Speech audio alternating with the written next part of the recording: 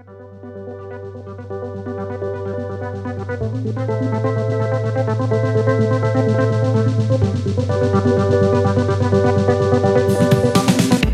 everyone, and welcome to the Wharton FinTech Podcast. I'm your host, Miguel Armaza. Today, we have a truly brilliant guest. I sat down with Sebastián Ceria, CEO of Contigo, a New York-based global company that combines the most sophisticated risk analytics and portfolio construction tools in the market, while also offering indexing services. Contigo is one of those revolutionary and successful companies most people have not heard from. Prior to launching his own venture, Sebastián was an associate professor of decision, risk, and operations at Columbia Business School. But after seeing the incredible entrepreneurial success from some of his former students, Sebastián decided to leave academia and launch his own venture back in 1998. And now join me in a wonderful interview with Sebastián Ceria. Sebastián, thank you for joining us on the Wharton FinTech Podcast. Definitely very happy to have you here. Can we start by hearing a bit about your background and how you got to your role today? Yeah, absolutely. So I came to the US about 30 years ago. I'm originally from Argentina, and I came to the United States to pursue a PhD in an area called operations research. So I got a fellowship to attend Carnegie Mellon University, where I completed my PhD more or less around 1992, 93. And then I did what is probably the case for many PhD students, or at least that's their expectation of their advisors, which is to follow an academic career. So I became a professor. I attended what is called today the Tepper School of Business at Carnegie Mellon. And operations research you can do either in a business school or engineering school. I ended up becoming a professor at Columbia Business School, where I used to teach decision models and operations. And this is very much, around my area of specialty, which has to do with the notion of building mathematical models to make better decisions. So I was an academic. I stayed at Columbia until 2001. But what happened in 1998 is I got bitten with the entrepreneurship bug, which was going around quite rampant at that time. That was, the glory days of the internet bubble. And a lot of my students were actually starting companies. And I said, well, if they're starting companies and I'm their professor, why not me, right? And so I started this firm called Axioma with the idea of bringing to financial services a lot of this discipline about building mathematically based decision models, which would help financial professionals make better decisions. And in particular, my specialty was in the area of optimization, which has to do with the efficient use of resources. And one of the areas in finance where optimization is very much leveraged is the area of portfolio construction. So in portfolio construction, you're trying to make trade-offs between risk and return and maybe lots of other dimensions. And in order to do that, you use an optimizer because it's very difficult to make the decisions as to how do you invest in the different assets with all the constraints that you may have as part of your objectives in terms of maximizing the expected outcome or the expected return of your portfolio, subject to a lot of conditions that have to do with risk on one side, but also maybe trading costs, maybe operational considerations. So all of that goes into a package which is called the portfolio construction problem, which you solve by using, among other things, an optimizer. And that was my specialty, and that's how Axioma got started, and that's how I became an entrepreneur. That's fascinating. So an academic turned entrepreneur. How did your colleagues react when you left them? Well, the question is, how did my wife react first? Going from the safest job on earth to the unsafest job on earth. My colleagues, I had two kinds of colleagues. The ones that said, no, look, just stay here. You're going to get tenured, and then you start your company after you get tenure, and then you can do more or less whatever you want. And then I had probably one of the best advice that I got in my life by the eldest colleague in my department, who said, look, I think this is a very easy decision because academic life is something which is quite predictable. So what I suggest you do is you look at somebody who's 10 years older than you are, and then you ask yourself the question, in 10 years' time, do you want to be like that person? And, just go wild and pick the best one and say, is that what defines success for you? And to me, the answer was quite obvious when I asked myself that question, and that is that I didn't really want to pursue an academic career any longer. I really wanted to take what I had learned and what I had studied over all these years and apply it to solving real world problems. And the best way to do that is to do it in industry. And of course, I could have chosen to work for somebody else, but as an academic, I never worked for anybody in my life. So I think the natural step was to continue to not have a boss and be, my own founder of my own company and then become the CEO. Yeah, no, that makes a lot of sense. So you start Axioma. It's been over 2 decades at this point, right? It certainly, I'm sure you have a lot of war stories, and through ups and downs. Tell us about those early days, right? Some of those challenges you encountered at the very beginning, and then how the company has evolved over time. And I know it's gone through a couple of iterations and combinations. Yeah, so look, I think entrepreneurs are by nature underestimate the challenge of what lies ahead. I think this is part of the whole idea of being an entrepreneur is not to look at the challenges that we're going to face, but just look at the opportunities, right? So you tend to look at the world completely from one side. And I think that's what leads you to take the jump. I mean, if you really knew what are all the things that you're going to go through, it would be very unlikely that anybody would take that jump to become an entrepreneur. We tend to be very unrealistic in terms of the time it's going to take to succeed. You mentioned my 2 decades. So, it's a long run. It's not a marathon, it's an ultra marathon.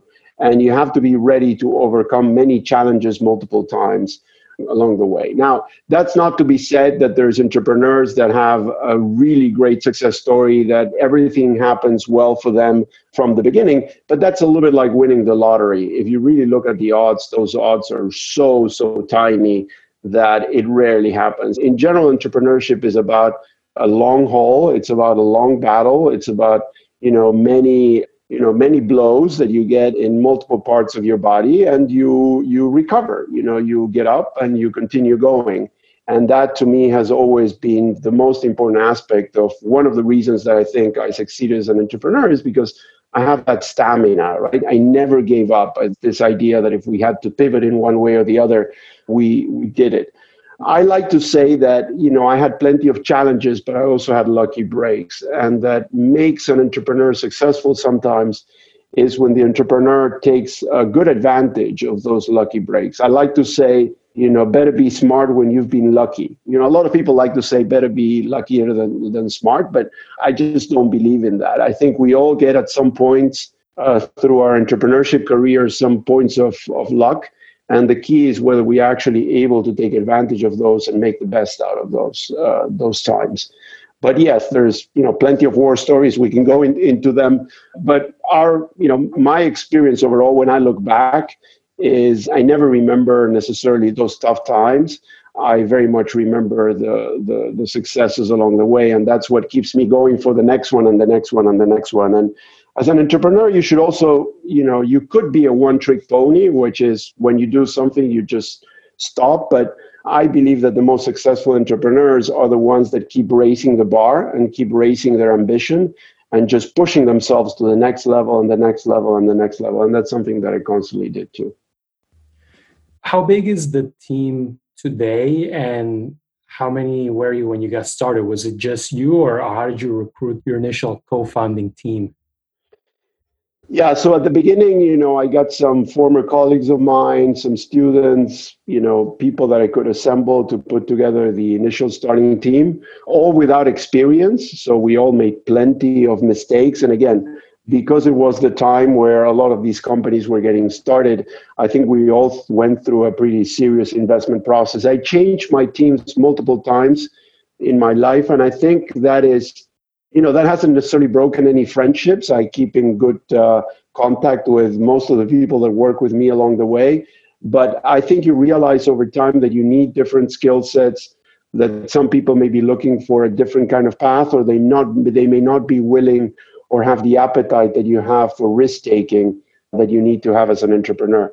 Today, we are 550 people across the globe. Maybe one of the biggest challenges that we have is that for the number of people we have, we're quite spread out in multiple locations. Well, today with COVID, we're spread out in 550 offices, but normally we're also spread out in multiple offices, and that obviously makes the management side a bit of a challenge too. Is that something you envisioned from day one of becoming a global company, not just New York based? Yes, I always like the idea of being a global player, but in our industry, it's inevitable. It's almost impossible to do what we do without becoming a global player because our clients are global by nature. So you have to be able to service them in multiple locations. Their organizations are global. Their operations are global. The way they manage money is across the globe. So it almost comes with a territory that you have to be willing to be a global company. And then, you end up, Contigo, which is the successor to Axioma. We didn't talk about that, but when I sold my company, we ended up forming a new company that is the merger of Axioma, which is the company that I founded, and Stocks, which is an index provider that was fully owned by Deutsche Börse. We ended up joining the two companies under the auspices of Deutsche Börse and General Atlantic to form Contigo, which is the new company. So in part, you also start inheriting locations that were part of the other company. It was more or less a merger of equals in terms of number of people. So that, we didn't always overlap in terms of the locations. So that also gives you new places to do business and obviously new locations to manage. So let's dive a little bit into the business model and into your clients. So I understand you started by offering portfolio construction services, and I imagine your customers will be asset managers and then that kind of institution. And correct me if I'm wrong, but how did you evolve over time, and how did you secure those initial clients, and then also what are some of the additional products that you've since added? I think one of the good ways to grow is you try to grow through adjacencies, right? So the portfolio optimization market per se, if you just try to count how many portfolio optimizers you can sell out there, it's not that big of a market. But the reality is that the same users of the portfolio optimizer also use risk models to assess risk, also use performance attribution tools and research tools to assess the performance of their portfolios. Their concept also use indices as part of their investment process. So one of the ways in which you try to grow is you try to find what are the adjacent places close to where you are, where you have already defined an expertise and a beachhead that you can use to cross-sell your products to other customers in the space. So you're completely correct. Our clients tend to be asset managers, hedge funds, asset owners, and sell-side firms. All of them have to manage portfolios one way or the other. Traders manage portfolio managers manage portfolios, and asset owners manage portfolios. And they all have different considerations that they take into account when building their portfolios. So our tool is a generic tool. We don't tell exactly people what to buy and what to sell. We give them a tool that allows them to deal with all the trade-offs so they can select what are the assets that are most convenient for them. But, we ended up doing risk or building risk models. Why? Because the input to the optimizer, one of the key inputs, is actually a risk model. And well, if you have a risk model, then you can assess risk. And you can actually, for example, decompose not only the risk of your portfolio, but also the performance of your portfolio. So there you go to performance attribution and try to understand where the performance of your portfolios is coming from, and so on and so forth, right? You can start building more and more functionality. Now, you can also try to evolve within the institution. So, for example, we start selling to portfolio managers, but then who else assesses risk within an institution? The chief risk officer. So then you ask the portfolio manager to introduce you to the chief risk officer, and you say, can you introduce me to the chief risk officer? We have a risk system that we can actually deploy. And of course, what happens is the chief risk officer, especially after the financial crisis, has a big interest in using similar risk models to the ones used by the portfolio manager. So then you can expand your offering to be more attuned to what a chief risk officer needs. And then when you talk about performance, for example, not only the portfolio manager cares about the performance of the portfolio, but also the people that report on portfolio performance. The performance team cares about the performance of the portfolio. The asset owner, which is going to look at the portfolio manager, cares about where the performance is coming in your portfolio. So you end up generating this ecosystems of customers where one introduces you to the other, and you have multiple points of entry to the financial institution. And that's, for a fintech, a key aspect of potentially being successful, is to just be able to sell multiple times to the same institution, to different buyers, different constituents within the place. Sounds like some of your clients are definitely some of the large financial institutions, very global, as you mentioned. These are not easy clients to secure, right? And I imagine early on when you first started selling, it probably was a bit of a challenging conversation. I myself, I worked in two of those large banks, and I know how bureaucratic it can be. Tell us about that journey. Yeah, so that's a wonderful question. So I started Axioma with nothing, essentially. I went to IKEA to put together the furniture. We put together our first computers by just buying motherboards and hard drives. So it was really a quote unquote a garage operation, if you want to think of it that way. So here you show up at a Goldman Sachs or JP Morgan or Deutsche Bank, and here you are, this former academic that of course has an area of expertise. Who's going to give you the first lucky break? So again, I think what happened to me is completely anecdotal, but it could happen to anybody. I had a former student that ended up working at Goldman Sachs, and actually they had a portfolio construction problem that was quite difficult to solve. It was not a trivial problem, and the existing optimizers that were available in the market were not able to sort out the various objectives and constraints that this portfolio construction problem had. So he called me and he said, "Do you know anybody who can do this?" And I said, "Yeah, me." And that's how we got the first opportunity. And then, obviously we didn't charge a lot of money. It was a student of mine. And I knew that I was, sort of getting a unique opportunity to work with one of the leading firms in the world to do something that would showcase the abilities that we had as a provider. So there is that virtuous circle that we were working with Goldman. Goldman knew that they were getting a great deal because here this professor and his PhD students were working on this great problem that nobody else could solve. We were getting a great first client that was highly referenceable. And then, once you have one client that's willing to give you a reference, then you start sort of changing the tune and you start saying, well, that client actually was able to get, great service from us, and that leads to one and the other and the other.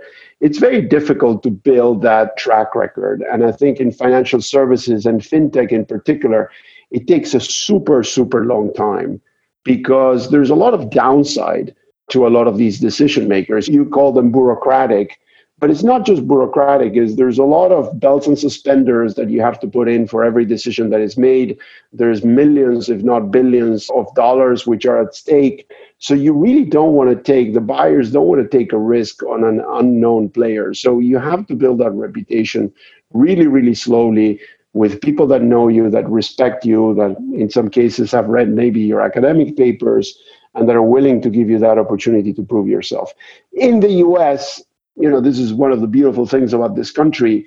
Americans tend to be much more open-minded than other people around the world in giving an opportunity to a startup. But get ready for a long journey because getting that reputation, and by the way, it has gotten harder since I did it.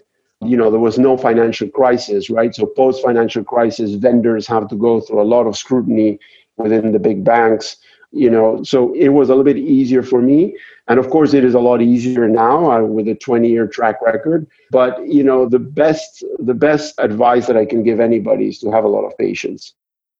And we did it against competitors that had many more resources than we had, that had a much more brand recognition than we had.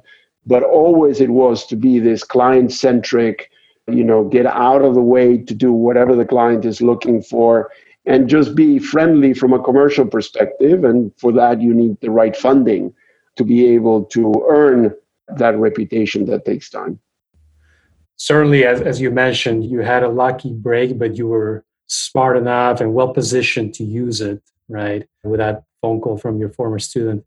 It's interesting. We've had a number of guests on the show, and then one of them was David Gurle from Symphony, and his first client was also Goldman, and that created a little bit of a snowball effect. So, I can see a parallel there, and it makes sense. It makes sense to go to the top institution.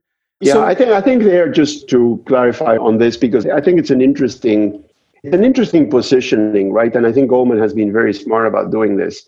They know they're taking a risk, but at the same time, they know that they're getting a phenomenal deal, right? Because if they know the people that are starting the firm, if they know about the reputation, and they contain the experiment to some extent, why not give them the opportunity? And that's how you find a lot of the great companies that then later on they can invest in. And of course, they use their products. I mean, Goldman has been using our products for over 20 years. And, as far as I can tell, they're very happy with it. So, Sebastián, over the last couple of decades, something that has certainly been transformed is the power of technology. And I imagine that has played a significant role within your company. How has technology transformed the asset management industry, particularly from your viewpoint? So the first point is that we were, from the beginning, because we were building optimizers, we were a software company. So we founded and we believed in ourselves very much as a technology firm from the start. A lot of our competitors, the quantitative finance firms that were competing against us, they did not necessarily think of themselves as technology companies. They thought of themselves as a quantitative, they would provide data and quantitative models, modeling companies to some extent. And I think that made a difference for us to always distinguish ourselves in being sort of ahead of the curve relative to our competition. And this is not relative to other industries, because the financial industry in many respects is way behind a lot of the other industries. And we can talk for a couple of minutes about that later on. But technology for us was always a competitive advantage. We always spoke about technology. We always were very early on into the API bandwagon, so that our tools and engines could be easily integrated into client systems. In 2011, we decided to go to the cloud for building our risk system, which was the first system fully built in the cloud. As we like to say, it was born in the cloud. It was not built somewhere else and then taken to the cloud. Technology can be a huge competitive differentiator for us and for other players, and mostly because our clients need technology to improve their processes. A lot of their processes are highly manual. A lot of their systems are antiquated. And with their margin compression that is going on in the financial industry, the only way to get out of this puzzle is to really use technology as a way to leverage their business efficiently. So technology is the key word from our perspective, but to a large extent, technology is not something that a lot of these companies really embrace, because they're dealing with a lot of legacy applications, a lot of systems that were built a long time ago. And to a large extent, a lot of these financial institutions, until recently, technology was not necessarily at the center of their business, right? Technology was, there were the IT guys that used to talk about the IT guys that were putting things together, and other places were taking quants and converting them into technologists, right? But very rarely you would get one of these financial institutions really thinking about technology as their business. I tend to think about banks as technology companies. I tend to think that if you don't invest in technology, you can fall behind and you can severely be disrupted, right? So this is, of course, something that is rapidly changing. Technology is being embraced by financial institutions right now. And I would say that one of the reasons that is being embraced is because they see this as a way out of the margin pressures that they have right now. Yeah, and certainly the differentiation of digitally native, say, neobanks or asset managers is the fact that they're born through the latest technologies of the day. How do you see this evolving? Because it's a very interesting dynamic. Banks themselves, they understand this, but they have the weight of the legacy system. Where's the key? How are they going to break free from that legacy? It's very hard. It's very, very difficult. So, I was giving an advice to a CRO of one of the major banks, and I was saying, you have to think about this as the Manhattan Project. You have to take people out of the bank. You have to put them to rethink the bank from scratch, from a technology perspective, and just, not think about an evolution, because it's going to be very difficult to just evolve the systems that you have. The biggest problem, and this is what I was referring a little bit earlier on, is that the financial institutions essentially missed the technology revolution of the late 2000s because of the financial crisis. So at the time, during the 2000, let's say, during the 90s, of course, at that time, banks and technology, it was a side business. It was the IT guys, right? What happened in the year 2000s, before the financial crisis, is banks were growing so rapidly that they needed to invest in technology as a way to get the business going, because they needed to make money. So they ended up building sort of a Frankenstein of a footprint of a technology base. And without technologists, right, with people that just assemble things very, very quickly because they needed to make money.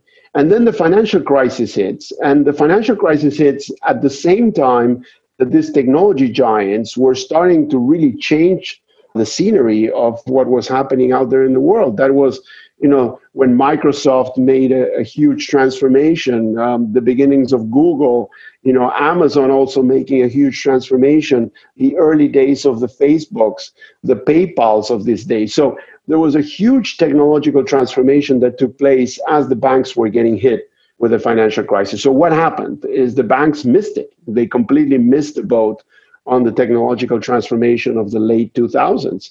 And then when they woke up of their, I call it their coma, because they didn't know if they were going to be alive or dead during that time, on top of it, they start feeling the move from active management to passive management, which significantly brings down the fees. So they have significant fee pressures.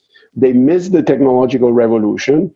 They were spending all this time essentially adapting their systems to deal with regulatory pressures. And here they find themselves over the last 5 years saying, what are we going to do? Because we could get disrupted. Technology has significantly evolved. Now you have the cloud, you have all these systems, you have APIs, you have microservices architecture. How do we get ourselves to that? But it's exactly what you say. It's not so easy to do because you have all these legacy systems running that are essentially running the show. So it's a very, very difficult transformation. What I can tell you for us, though, is that the evolution of the conversation since 2011, when we moved to the cloud, until today, things have changed 180 degrees. So, they used to tell us we're never going to use the cloud, we cannot get confidentiality, it's too risky, so on and so on and so forth. And now everybody is looking at us saying, oh, you guys were way ahead of the curve. How can we take risk applications and make them the centerpiece of our transformation to the cloud?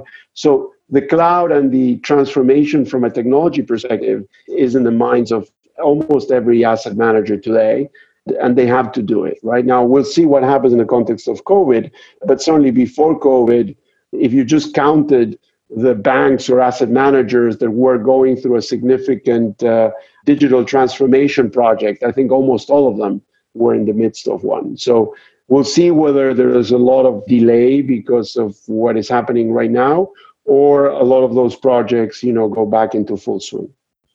Yeah, certainly fascinating to watch. So, Sebastian, you mentioned, of course, there was this technological revolution taking place just as the crisis was hitting. And in many ways, it created a perfect storm for the fintech revolution to really take a lot of speed, right? So crisis we know can be disruptors. We had the 2008 crisis and we know what happened then. How's it going to look after the COVID-19 crisis? That's obviously the gorilla in the room. It's affecting every single business, for better or for worse. What's your view of how are you preparing strategically for the next? I think there's good news and bad news for this, right? So for us personally, for us as a company, for Axioma, the financial crisis was a blessing. I mean, I cannot repeat this aloud in front of my clients because, of course, they say, well, it was terrible for us, but it was good for you. But the reason it was good for us is because it provided a discontinuity. provided a discontinuity that essentially led everybody to question whether the models and the systems that they were using were the right systems, in particular when it comes to risk assessment. And that gave an opportunity to a new player like us that was trying to be disruptive and was trying to be different to offer a new way of looking at risk. And that gave us the opportunity with a lot of our existing clients today. So I think that the reason that it's not necessarily all good news is you have to be willing, or you have to be able to weather the storm, right? So if this catches you at a time where you are running out of cash and you now need yet another round of financing, and of course everybody's slowing down the purchases and budgets are being shrunk and everything else, then it could be a fatal blow. You may not be able to overcome it. So my advice to those entrepreneurs that are going through this crisis and saying, what do we do now? My advice is very simple: survive. Figure out a way to survive, because when the crisis is over, when the world goes back to a certain level of normality, that's the time that if you manage to survive, it's going to be the glory days for you as an entrepreneur, as a disruptor. So you have to be willing to overcome this crisis. You can use it to build reputation with a few clients that are willing to give you the chance. Not everybody's going through the same level of disruption right now, but just do whatever you need to do to survive the time. That to me is the key of what you do in a crisis. And that means you have to run the company differently. You have to treat your customers differently. Be very conscientious that it's difficult to get new customers, in particular in the context of COVID, because you don't get to meet those clients in person or those prospects in person. And because in times of crisis, the prospects tend to not buy from somebody they don't know. But it is a perfect time for your existing clients to buy more from you or to do more with you. So take that opportunity and take advantage of it. Because, as I said, if you manage to survive, this is the perfect time for disruption. After the crisis, disruption kicks in, and that's when the new players that don't have the brand recognition but have new ideas, that have innovation to bring to the table, can really distinguish themselves. What do I see after COVID? I see that, as much as in 2008, what we got as a result was regulation. Clearly, the big consequence of the financial crisis was a significant increase in regulation and all the businesses that came from that. We also got stronger banks, which of course led those banks to survive this particular crisis a lot better than they would have had we not gone through that particular time. But I think the big change in the horizon is sustainability. I think not only people will embrace technology and all the things that we were talking about before, but a lot of companies, a lot of asset managers, a lot of investors, both asset owners as well as private investors, are going to start thinking a lot more closely about sustainability. What does that mean? And that means that, the behavior of how you invest may actually change. You may all have heard the words of ESG. And, ESG is really the big trend which we expect to come out of the crisis on top. And having direct access to the asset managers, I imagine you're already seeing the ESG trend picking up. Yeah, you see it everywhere. And to a large extent, it's a bit of a self-fulfilling prophecy too. If people start moving assets towards sustainability, those assets tend to do better. They tend to outperform their non-sustainable benchmark counterparts, which means more assets flow into them because you also have the performance. And then you end up getting into this cycle where all these companies start doing better and everybody starts talking about sustainability, not just as a criterion for doing good to the world and good to the planet, but also because of performance. So we obviously see it, in every conversation, whether it's an asset owner conversation or whether it's a wealth management conversation. Today, sustainability is at the center of that discussion. Now, sustainability is a big topic. It has many dimensions. And clearly, you can get on one side the sustainability development goals from the United Nations. On another end, you can have just the discussions around climate. But of course, there's a lot of things in between. We do see climate as a strong area of focus within the sustainability theme. But, we also see significant efforts around diversity and around social responsibility and a lot of the goals that the United Nations has put forward. Certainly exciting news, and can't wait to see how it evolves, right? Well, Sebastian, this really has been extremely interesting. I know I've learned a ton. Before we go, we always like to ask our guests about some of their personal hobbies and how perhaps you spend some of your time outside of Contigo. My personal hobbies are things that have to do with boards. So I used to skateboard a lot when I was a kid. And, today I'm into electric skateboards. These are very fun but dangerous machines. I call them my flying carpets. So you just glide and float. But anything that has to do with boards I love, sort of paddle boarding, surfing, bodyboarding too, skateboarding, as I said, and then, skiing, tennis, all kinds of different things. I have one hobby, though, that is not, very few people would guess on the sports front, which is boxing. I really like boxing a lot. And finally, I love to cook. Cooking is my thing. In particular, Spanish food. Paella is my specialty, but I also make amazing pizzas. So I own a pizza oven, which is one of my most prized possessions, a wood-fired Italian pizza oven. And I strongly recommend that.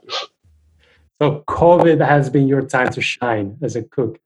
COVID has been my time to shine, and my wife hates it because, our separation of duties is I cook and she does the dishes. And as she likes to say, she associates COVID with doing a lot of dishes because I cook a lot. So lately I haven't been cooking as much because I need to keep a happy marriage. So. Well, Sebastian, thank you again. Really fascinating conversation. You're now part of the Wharton FinTech and Wharton family. We'd love to see you on campus. I imagine you stop by from now and then around Columbia Business School, but now you have an open invitation to stop by Wharton. Thank you. No, thank you so much for making me part of this. I really appreciate you inviting me to do this. And yes, I frequently actually go to several business schools, not just Columbia. When we go back to traveling, I can certainly visit and give a talk at Wharton. I've been there before, and I'd love to come back. Thank you very much for making me part of this. Thank you, Sebastian. Thank you for listening to today's episode of the Wharton FinTech Podcast. If you like the show, please consider leaving us a review or letting us know in the comments. If you want more content from our FinTech community, please subscribe to our podcast channel and find us on LinkedIn, Twitter, and the rest of social media at Wharton FinTech. You will find interviews, articles, videos, and much more analyzing all aspects of the industry. Signing off, I'm your host, Miguel Armaza.